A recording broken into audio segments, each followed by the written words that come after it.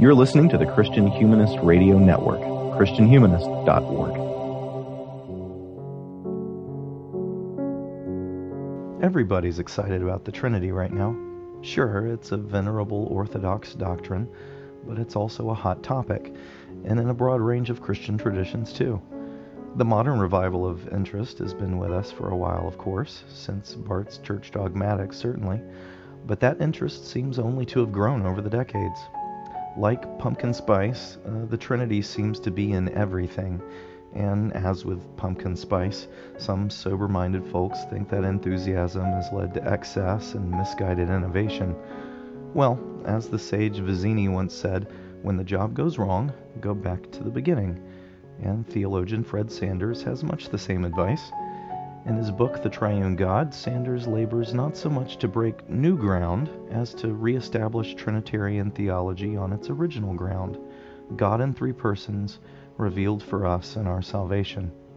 I'm David Grubbs, your host for this episode of Christian Humanist Profiles, and with us today is Dr. Fred Sanders, professor in Biola University's Torrey Honors Institute and author of The Triune God, published by Zondervan. Welcome back to Christian Humanist Profiles, Dr. Sanders. Thanks. Good to be here again, David. Well, this book is one of a series called New Studies in Dogmatics. This is, I think, the third volume? Second one to appear. Second one. Okay. Yeah. What is this series? Who's behind this series, and how should its goals shape the way we read this book? Yeah, well, it's New Studies in Dogmatics is a great series from Zondervan. As you said, one volume's already out, Chris Holmes's book on the Holy Spirit. The editors are Mike Allen and Scott Swain, who are both now at Reformed Theological Seminary in Orlando. And I won't get the number right here, but it must be projected to be something like 20 volumes of monographs on major doctrines by recognized theologians, people who have already done something on that doctrine or in a related field. So it's really it's a wonderful list of authors. I can't call it off the top of my head, but there's it kind of reads like a who's who of who you'd want to read on which doctrine you'd want to read. So it's a real honor to be among that esteemed company. Cool. Well, how is the approach that you're taking in this volume different from, I mean, this is your, as I'm counting it, this is your third Trinity book. Yeah. So how are you coming at it differently from Deep Things of God or your first book, The Image of the Immanent? Yeah, that's you picked up on the fact that around the house I can no longer tell my wife or kids that I'm working on the Trinity book because that's kind of been the answer for 20 years. I have to be very specific in describing what I'm currently writing. Well, let's see. The Image of the Immanent Trinity was based on my dissertation with the addition and subtraction of a couple of chapters. So that was definitely written at a high academic level. And then Deep Things of God is my best-selling book. It's my writing for the church. It's less a matter of putting my dissertation work on a lower shelf than it is sort of elevating the sorts of things I say when I teach in church settings. So leading up to writing Deep Things of God, I had a pretty extensive speaking ministry in lots of churches and Christian groups, and I sort of workshopped what helped people and went with that in Deep Things of God, which, by the way, Deep Things of God is getting a second edition in April of next year. Very cool. Crossway is kind of retooling it to work even better in churches. People complained that the chapters were too long, and people complain about end notes, of course, because end notes are terrible. Yeah. And then I wrote a study guide, which I think in a small group discussion setting will be really helpful. So it's the same book, but retooled to work better in churches. Cool. Yeah. So the Triune God is it's my attempt to make an extended, monograph-length statement of the basics of the doctrine of the Trinity, what this doctrine is for, how we came to know it and to formulate it, and I mean, what I've been thinking about since finishing writing the book is that it's kind of an exercise in slow thinking. So part of the trick is to think that slowly and that carefully and still make it remotely interesting for the reader. But if the reader accompanies me on that and finds what I say persuasive, then they should close it knowing where the doctrine of the Trinity is from and what it's for. And this should help keep them from looking around, scanning the horizon to see what the next bright idea is about what the Trinity is for. Because if you forget what the doctrine is about and what it's accomplishing, you're susceptible to buying whatever comes down the pike as the latest idea for what the doctrine of the Trinity ought to do. Yeah. Well, your first move in the book isn't dogma, but doxology. But maybe I've already made a category error there. So why should we begin rightly ordering our theological language by praising the triune God? Yeah, good. And so if what I just said was a little bit vague, had the categories of what the doctrine of the Trinity is for, then you've certainly put your finger on one of the first things that this doctrine is for. It's for saying to God. It's actually it's confessional. It's to try to speak well of God to God in prayer and in praise, as if He said, I, God the Father, so love the world that I send my Son and my Spirit. And the Bible is the big book explaining and documenting and interpreting the sending of the Son and the Spirit. And then we say back to Him, glory be to the Father and to the Son and to the Holy Ghost. So, it's doxology. Is it a false dichotomy to distinguish doxology from doctrine or dogma? No, but I understand the distinction. Even to start a book by saying I want to do this as an act of praise could sound merely devotional. Could sound like I'm excusing myself in advance for some really soft edges on my conceptual argumentation. Sometimes using the word praise can signal that kind of looseness in discourse. That's not why I did it. I hope my discourse is sufficiently tight to satisfy people who like good, robust arguments. But that's one of my commitments, is that the doctrine of the Trinity is for praising God. Well, and I like the way in that chapter you anchor that in really the great tradition of Trinitarian writing, going back to the fathers, that there's always this right on the verge of a hymn kind of feel in a lot of that great Trinitarian writing. Yeah, and there's even maybe a little bit of sleight of hand in that opening chapter. It sort of starts like it starts as if I'm exegeting the lesser doxology, glory be to the Father and to the Son and to the Holy Ghost, as it was in the beginning, is now, and ever shall be. I'm treating it almost as if it's a passage of Scripture, and I'm doing exegesis on it. But of course, it's not Scripture. It's a sort of untraceably early, kind of a low-level response to Scripture. So if I'm entering there into interpreting the tradition, insofar as the tradition is a helpful interpretation of Scripture, then I think that also helps set the tone for the way I'm interacting with the Bible and the Church Fathers. Well, above all, beyond what tradition can give us, beyond what our reason or our experience can give us, the doctrine of the Trinity is a revealed mystery of Christianity. So, in what senses is it a mystery, and in what senses is it revealed? And how do we have to get these categories right so that we can shape our whole dogmatic project properly?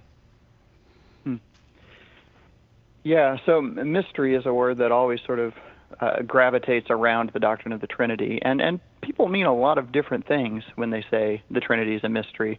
Often that's used as a kind of a warning not to think very hard about this topic. That we have to sort of receive it piously and reverently, but not subject it to very much analysis as a doctrine. What I try to do in this book is get my bearings primarily from the biblical use of the word mystery, where it is there's kind of a miniature canonical theology just built into the biblical use of the word mystery. If you track it from Daniel through its use by the Synoptic Gospels, but especially in Paul, where Paul's just crystal clear multiple times that a major category of his thought is the fact that there was something once hidden but now revealed. And just in normal everyday usage, if there was something once hidden and now revealed, I would no longer call it a mystery, right? I wouldn't talk about a surprise party as an ongoing mystery.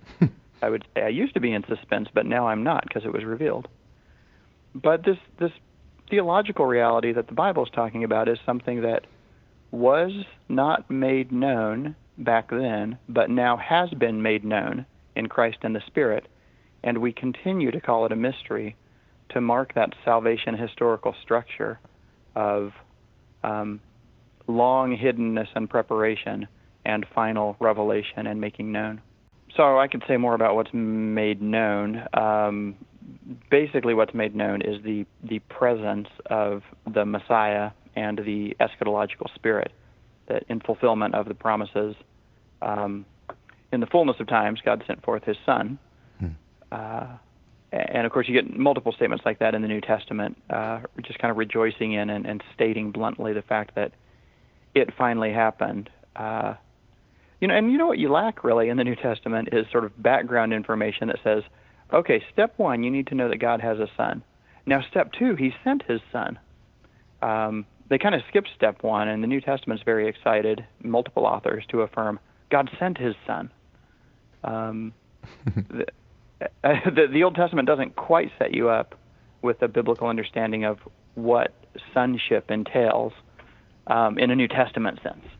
I mean, the lines of connection are all there, but if you just did an Old Testament study of Son of God, you get lots of things, angels, the Son of David, you get things like that. The New Testament jumps into the story in the midst of the fulfillment and says that in the fullness of time God sent His Son, therefore He must have had a Son. And of course, He sent the Spirit of His Son into our hearts, crying, Abba, Father. So that this revealing is something that happened after the Old Testament stopped being writing, but before the New Testament started being written. Yeah, that's right. Yeah, and that's a trick I take from B.B. Warfield, who was commissioned to write the Trinity article for the International Standard Bible Encyclopedia. And I'm sure his editors must have panicked when he turned in the draft that said, it's a biblical doctrine, it's just not yet revealed in the Old Testament, and it's too late for it to be revealed in the New Testament. It happened in between. Of course, it's B.B. Warfield. He's got a solid and robust doctrine of Scripture. By between the Testaments, he doesn't mean the Apocrypha. By between the Testaments, he doesn't mean that white page that separates Malachi from Matthew. By between the Testaments, he means in the actual historical event of the personal arrival of the Son and the Spirit, which the New Testament, in an inspired way, documents and teaches about. So if when you say that the Trinity is a revealed mystery or a revealed doctrine, if I hear you say, when you say revealed, if I hear in my head, in the Bible, I've actually missed an important distinction. Yeah, I think that's right. And something I've had to try to police my own language about is the question of whether I'm talking about how the Trinity was revealed or how the Trinity is revealed. And English usage is loose enough that I could say either one and mean various things.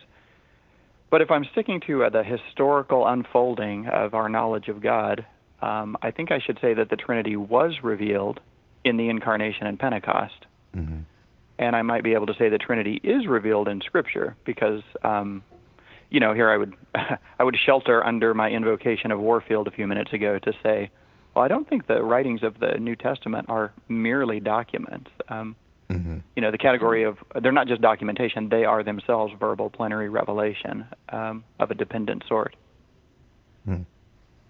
Yeah. So in one sense, the Trinity is revealed in Scripture, but it was revealed in the Incarnation and Pentecost. Okay.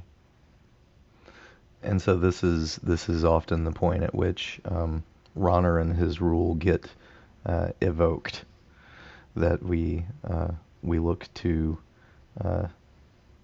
the economic, the immanent Trinity is the economic Trinity, and vice versa. Right. Well, we should camp on that, I guess. Yeah. Yeah. Yeah, so here's the thing about Rahner's rule. In the context of Revelation, it's interesting to, and I've worked on Rahner's rule, from various angles for some time. Mm-hmm. The thing that I really kind of pick at in this book on Rahner's rule is that it's partly driven by his prior decisions about how revelation takes place. Hmm. And trying to leave out the sort of philosophical complexity of Rahner's position, that's kind of this post-Kantian transcendental Thomism. It's a thick German brew. But the short version is basically that Rahner is really standoffish about the possibility of verbal propositional revelation carrying to us informational knowledge about God. Well, he's got his own reasons for that, and I would point out those are not Trinitarian reasons. He's driven by other 19th and 20th century categories and decisions that he feels like he has to make. The payoff for the doctrine of the Trinity is, if I can't say I know about the triunity of God because of the verbal propositional revelation contained in Scripture, then I pretty much have to say I'm learning it from the economic Trinity. That is to say, the actions and events witnessed to or testified to in Scripture are the actual historical events that I'm interacting with to get my knowledge, which then, of course, becomes a kind of existential knowledge of the triunity of God. In other words, Rahner's rule intentionally turns aside from verbal propositional revelation and instead tries to derive the whole doctrine of the Trinity from events in salvation history. So it's kind of Trinitarian theology with one hand tied behind your back, and it's remarkable how fruitful and even in some cases helpful a Rahner's rule kind of take on things was in the course of the 20th century. Considering that it's kind of a stunt, like watch me do this without appealing to verbal propositional revelation. Right. Well, and maybe this is, maybe this is just a result of my own impressions, but it seems as if Rahner's rule has, and maybe not necessarily been your starting point or your home base, whatever you want to call it, for your Trinity books, but there seems to be a real closeness of your project of wanting us to keep turning back to the economy, or to talk about what God has done in salvation history as our prime reference for talking about God in Himself. Right. So, I mean, how is what you're doing not exactly what Rahner's doing, but still Rahnerish? I mean, yeah. Do you want to claim it? Well, I probably wouldn't. I think you're right that I kind of can't leave Rahner's rule alone. I keep picking at it. It was, my dissertation way back in the day was kind of a journalistic project of reading everything downstream from Rahner and identifying who had said what about this little 10-word formula that he had put out there. So, it's basically just going through lots of books and seeing who has said what and done what about Rahner's rule, how do you classify him, what can we learn from him, and then to attempt to put that in dialogue with the great tradition from, before Rahner, and then to try to put that in conversation with the task of theological interpretation of Scripture. I feel like I keep trying to get to that. I barely got to anything approaching exegesis in the dissertation. In fact, there's no Scripture index because it would have been, a couple of verses. So even though the book version of it features the phrase theological interpretation of Scripture in the subtitle, I never quite got there. In this book, I make even more of a concerted effort to get all the way to some actual hermeneutics and exegesis. But yeah, if I were to say something good about Rahner's rule in a kind of a modified or chastened form that the economic Trinity truly reveals or is the image of the immanent Trinity, and that we shouldn't look elsewhere for sort of analogical or speculative ways of constructing our doctrine of God and Himself. Yeah, I would say that was a healthful recentering of theology on the history of salvation. That was really one of the good things that happened in 20th century theology. Okay. Yeah. So we can differ about his notions of revelation while still enjoying the meat, so to speak. Certainly insofar as Rahner did give a helpful recentering of the doctrine of God onto the history of salvation. That's valuable. Now, big picture, I'm sure someone like John Webster would say, a recentering of God onto a historical matrix is hardly an achievement in 20th century theology. It's actually the problem of it's the problem of historicism eating away ontology, even in the field of the doctrine of God. Okay, yeah, fair enough. But compared to a kind of approach to the Trinity that is merely stacking up a set of timeless truth claims and not recognizing the way in which the Son and the Spirit constitute the economy by their presence in it, then it's an advantage. And of course, when I say a chastened form of Rahner's rule, what I mean is no vice versa, and some kind of built-in guarantee of the freedom of God in the way that you state it. Mm-hmm. Okay. Yeah, because Rahner, of course, said on the speculative question, could any person of the Trinity have become incarnate? You simply must answer no. It had to be the Son necessarily. And that's attractive. It sounds very gospel-y. It sounds very Jesus-centered. It sounds very non-speculative. But in fact, it's enormously difficult, and it's kind of a minority position in the history of Christian theology. And Barth and Luther, and maybe most helpfully Aquinas, beg to differ because they think that the divine freedom dictates that the economy of salvation is contingent and freely chosen in some specifiable ways. Yeah.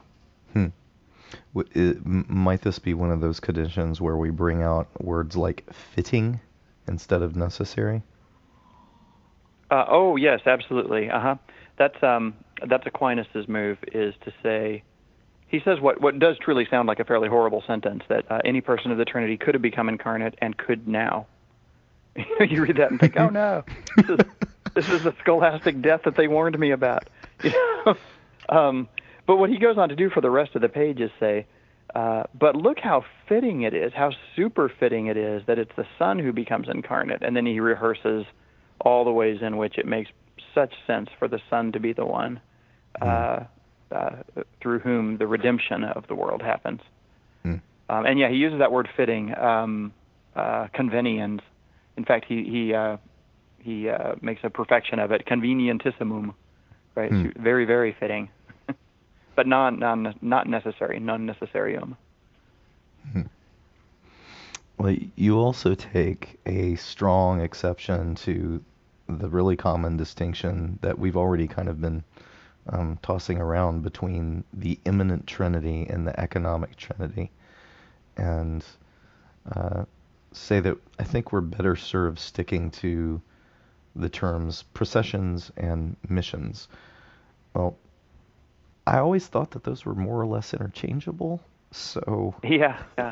What do we gain or lose when we choose one category or the other? Yeah, good question. And it'll be a tidy question to see if I or we can avoid using economic and immanent language in the near future, because it's so built into the modern discussion. Though classroom teachers in seminary settings are pretty commonly complaining about the trouble of having to teach this set of technical terms. It just adds more lumber to the task of teaching theology. So here's, and I think it's great to say, that just kind of sounds like missions and processions. I think I've taken that approach in the past, so I think you can do that. Gilles Emery also takes that relatively friendly approach of saying, economic and immanent, that's a bit of a kludgy modern way of saying what the classic tradition has said with the eternal processions in the being of God and the temporal missions into salvation history. So yeah, in peacemaking mode, you could put those two together. What I did here is try to dig back a little deeper into the genealogy of Rahner's rule and figure out where these terms came from that he could put together in a sentence like the economic is the immanent and vice versa. They're a kind of a 18th century way of talking, which when you get out into the twigs and branches of why those phrases were formulated, it was actually to block the inference that temporal missions reveal eternal processions. It was some early modern thinkers who wanted to say there are three in salvation history, and there are three in the eternity of the divine being.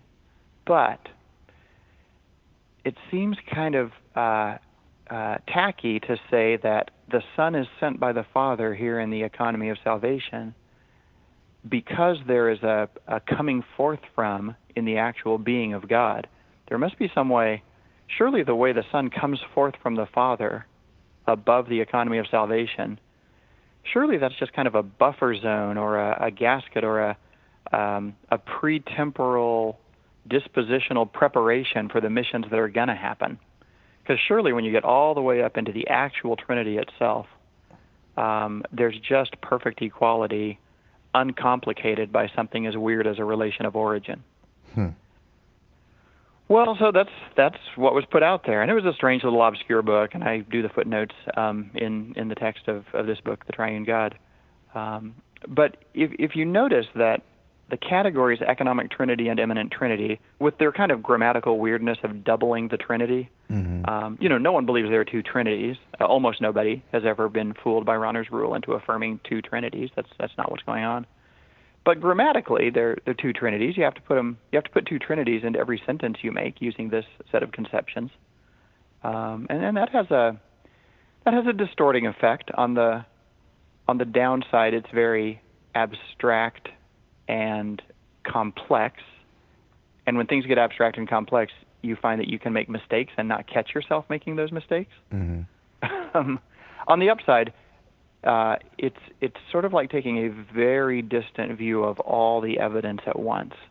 So I'll still use that economic immanent language if what I want is a very abstract, far away, distant perspective on every bit of evidence having to do with the history of salvation and the being of God all at one time. And occasionally you want that when you're talking about Trinitarian theology. Yeah. So anyway, the fact that these categories were generated in order to block the inference that missions reveal processions, that explains why Rahner didn't fix as much as he thought he did by just putting them back together. Right? It's not just that you had something that was nicely unified, someone broke it, and Rahner fixed it by asserting the identity of the two. It's a distinction that was made for a particular end, and we're kind of going against the grain when in Deep Things of God, I sort of conflate the two. Economic Trinity just means the missions. Or Giles Emery does the same thing in his book, The Trinity, an Introduction to Catholic Doctrine. Well, and if you say the two, if you utter, if you state Rahner's rule, they are the this is that, and vice versa. I mean, I guess you also have the danger of illegitimately folding one into the other in a way that loses the clarity of processions and missions. Yeah, I think that's right. There was a greater clarity to saying that economic missions reveal eternal processions, and it's the distinction between God's being and act, which is obscured generally by the use of those categories, as in Rahner's rule. I mean, in one of the earlier chapters, I think it's maybe 3, you talk about that the order in which we talk about the Trinity, whether we first talk about Trinity and being, and then Trinity revealed in salvation history, or work the other way around, and use the language of the ordo cognoscendi, the order in which we know things, and the ordo ascendi, the order in which things are. I kept thinking about that in this section where you were saying processions, missions, not immanent Trinity and economic Trinity, because it seemed as if, in a certain kind of way, the immanent Trinity, economic Trinity language seemed to either block the flow, as we're attempting to ascend from what's revealed to the higher mysteries, or either descend from these higher mysteries into their into this historical action. That the breaks seem to, it seemed to break the flow, break the logic, make the one have less to do with the other, as you've said. Yeah, I think that's right. And so I think I'm not trying to be a language cop here, or do some kind of Maoist rectification of the names or something like that. I will still probably continue to use some of that language. I expect even people who read my book and are persuaded by that argument will continue to use some of the language anyway. It's built into so much of the secondary literature. But I hope we can use it without being used by it. I hope we can go and get that tool at times when we've already established that flow that you just described, and the long lines of doctrine connecting the economy to the being of God through the divine freedom are in place, and then we want to kind of get a more rigid conceptual schema that we might avail ourselves of this economic immanent language. Well, I'd like to round out our conversation by camping for a while on how this plays out in the way that we read the Bible. Your introduction says that you hope to, quote, offer systematic help for reconstructing the plausibility structures for biblical Trinitarianism, and we should probably unpack that.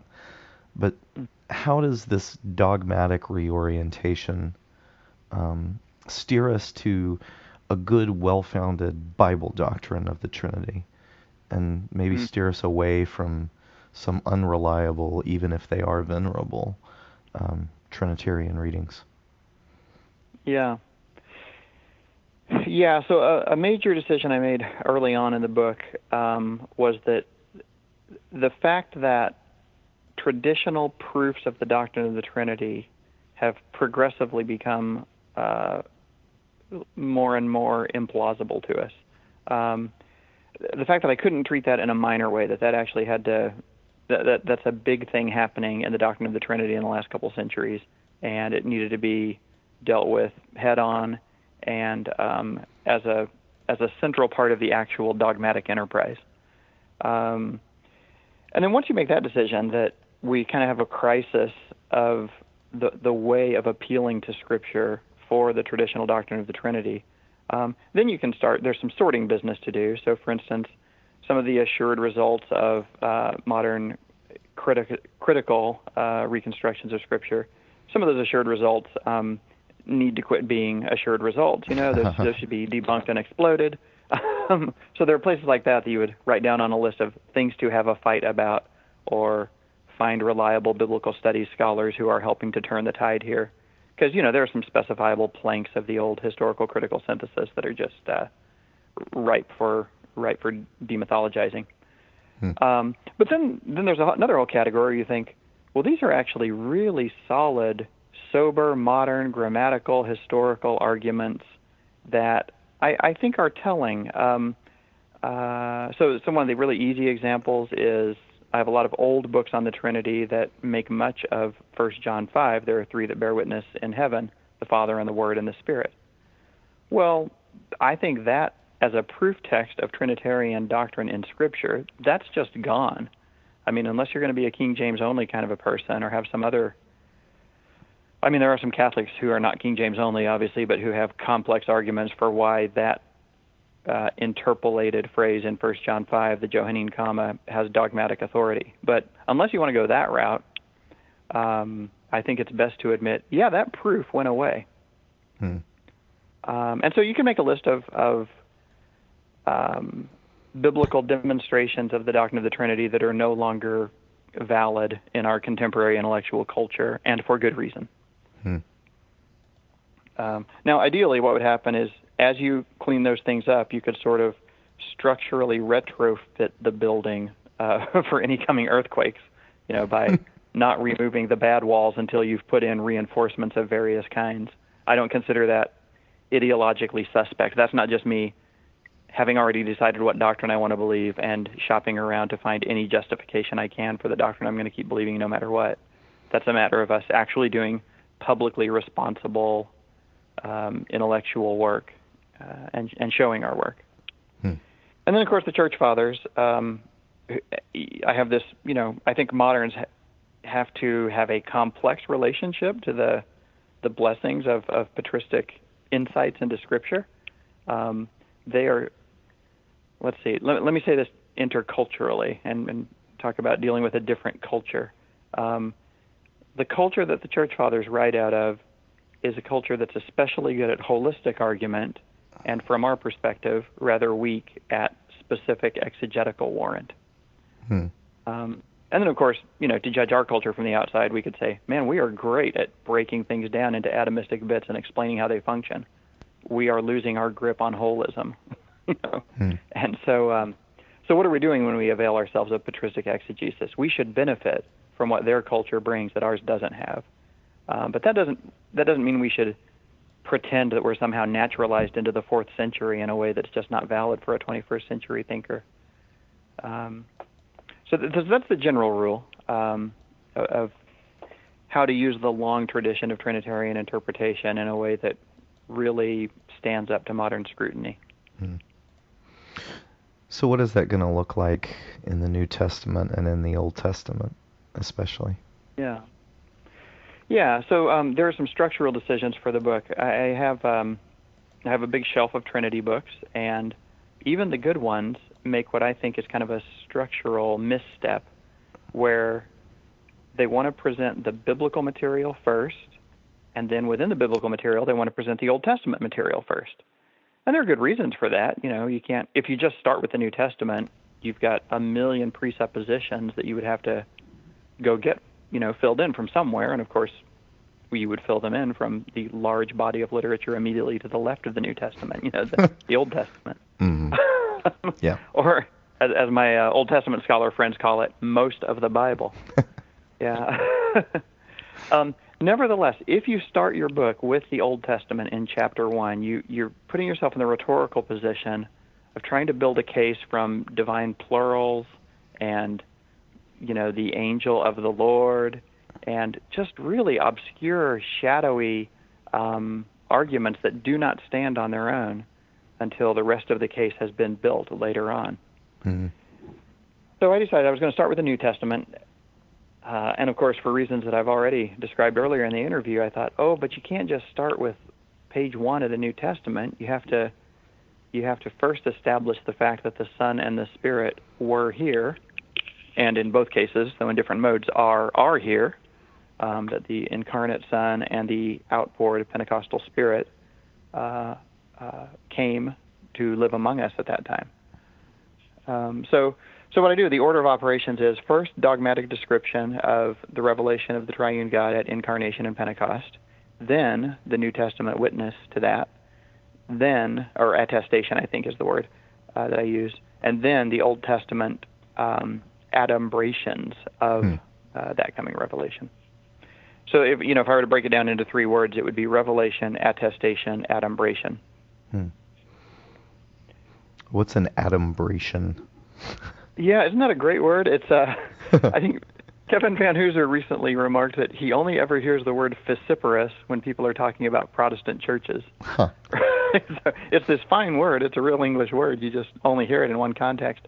I only ever run into the word adumbration in the context of how the Trinity is in the Old Testament. Okay. Yeah, adumbration. So from the Latin ad umbra, it's a shadowing forth. Okay. So an adumbration is a shadowy presence, a shadowing forth. And so my decision was to say, there is clearly Trinity stuff happening in the Old Testament. Lots of fascinating, complex, interesting Trinity stuff. But I think I want to stay committed to the proposition that adumbration is not revelation. That if God makes something known, he makes it known. He's a successful revealer. And if I just have the Old Testament without the retrospective arguments provided by the New Testament on the basis of the coming of the Son and the Spirit, I don't think I could hold the Old Testament and say the doctrine of the Trinity is revealed here. Mm-hmm. Again, to invoke B.B. Warfield, he described the Old Testament, in a Trinitarian context, he described the Old Testament as a chamber richly furnished but dimly lit. And so I jealously reserve the word revelation for the coming of the Son and the Spirit, attestation for the inspired New Testament teaching about it, Mm-hmm. and adumbration for the way in which the Trinity is present, but with the lights off in the Old Testament. Mm-hmm. Yeah, in a lot of ways, I've poked around in some church fathers and in some of their Trinity writings, and when they get into the Old Testament, sometimes I feel a bit as I'm reading like someone who's sort of looking at the clouds and saying that looks a lot like Abraham Lincoln, and Yeah. And frankly, if that's the way that you lead off your argument, I guess simply from a tactical perspective, that's kind of like leading with your chin. Yeah, so to yeah, speak. that's right. Yeah, yeah. Let me begin to prove the doctrine of the Trinity, which is a crucial central doctrine that gives Christian theology its identity. And let's start with divine plurals in Hebrew text. Right? It doesn't connote the kind of seriousness. You have to bring with you to that task a kind of seriousness that you got from the stakes of revelation elsewhere. Mm-hmm. And I would just say, with the church fathers, it is so typical of patristic biblical argument that they get the right answer, but when they show their work, they show work that's not acceptable to our standards, or they'll point out a truth, but they'll point to it in a place different from where that truth is established. I think that's coming from their holism, and I came to respect that. I respect it on a scholarly level. I came to respect it a lot more pastorally when I preached a little bit, and I'm in a church that preaches through a book of the Bible, and there just comes a time when you are assigned the part of the book of Acts where nothing happens but a shipwreck. And it's pretty straightforward narrative without much theological help from Dr. Luke. And you think, all right, I'm going to put my nose down in this book and preach what I see in front of me. Historically, grammatically, I'm going to say what's here and not bring in a lot of stuff from elsewhere. But also, the whole reason I'm doing this is I'm bringing the Word of God to the people of God, to equip them for their Christian lives. I think I'm going to have to go look around the entire rest of the Bible to see why I should care about this story of a shipwreck. And so that's when you have to kick in those holistic modes of thinking, which the church fathers are fantastic training for how to do that. But I would say also good low church evangelical preaching is the same thing. An evangelical pastor knows your job is to preach the whole counsel of Scripture, sometimes from one particular passage in front of you, and so you will bring in information from elsewhere. It's just a matter of being methodologically transparent in our current situation when you're bringing information in from elsewhere instead of pretending you're finding it there in Genesis 1. I wonder sometimes whether they might maybe have been more attuned to the, the style of the Trinity, so to speak, so that they look at narrative material and they see the Trinity's peculiar use of color. And maybe it's not a signed picture, but they see the marks everywhere. Yeah, I think there's probably something to that. I know Malcolm Yarnell has a recent book out where he uses the phrase the Trinitarian idiom as a factor in Trinitarian revelation, and he does a series of case studies or close readings in Scripture to kind of pull out that Trinitarian idiom. Yeah. Very cool. Well, I think that's about all we've got time for. We like to end on the Christian Humanist Profiles by letting our guests have the last word. So, have you got anything that you'd like our listeners to consider as we finish our conversation today? topics to keep in mind, or books to read, or anything like that? Yeah, I think so. I started out by saying, kind of excusing myself for this being an exercise in slow thinking, which is not exactly a hot recommendation for how to get people to rush out and buy the book. But I've tried really hard to kind of draw as far back as possible and take a large perspective to laying out why God made Himself known to us as Father, Son, and Spirit. And those are salvation reasons, that He's being for us who He is in Himself, and things that I've said earlier in books. But I also think knowing what the doctrine of the Trinity is doing in Christian theology and the Christian life preserves you in advance from shopping for the other ones. And I could just name a couple of the obvious ones. People are always discovering, clever people are always discovering in the Trinity really cool stuff that I just have to shake my head and say, that's not what that's for. So anyone who finds in the doctrine of the Trinity a blueprint for a perfect society of humans interacting with each other, I think, no, I mean, I'll need to read your book to see if you see what you found there, but I can tell you in advance that that's not what the doctrine of the Trinity is for. God didn't make this known so that it could be a model for our imitation in human interaction. I think currently the best-selling new release in theology is a Trinity book by Richard Rohr, which is about some kind of divine cosmic flow and circulation of something or another, kind of New Agey sounding. Again, you'd have to look at it and see, well, tell me about this flow, and I want to know what your arguments are and what you're saying about it. But I can say in advance, that is just not what the doctrine of the Trinity is for. The doctrine of the Trinity is not about teaching us some kind of dancing flow between God and the cosmos. That's not what's going on there. So I hope that the exercise in slow thinking and kind of careful tying things down to the scriptural plausibility of this and showing the evidence will help people avoid, even in advance, those kinds of misunderstandings. Excellent. Well, thank you for coming on to Christian Humanist Profile, sir. All right, good to talk to you again, David. Well, that is all, dear listeners. If you have any feedback on this episode or questions, you can post those on the show notes in the comments section on our blog, christianhumanist.org, when those show notes post. You can send them to our email at thechristianhumanist@gmail.com, or you can post them on our Facebook page. You can like us on Facebook, and also if you get us through iTunes, we always appreciate it when we get good ratings. It helps people find us. Well, today we've been having a conversation with Dr. Fred Sanders about his book, The Triune God, the second in the New Studies in Dogmatics series, out by Zondervan. There will be a link to that book in the show notes on the blog. Christian Humanist Profiles is a program on the Christian Humanist Radio Network. Our press liaison is Kristen Philippic. Our audio editor is Britt Stack.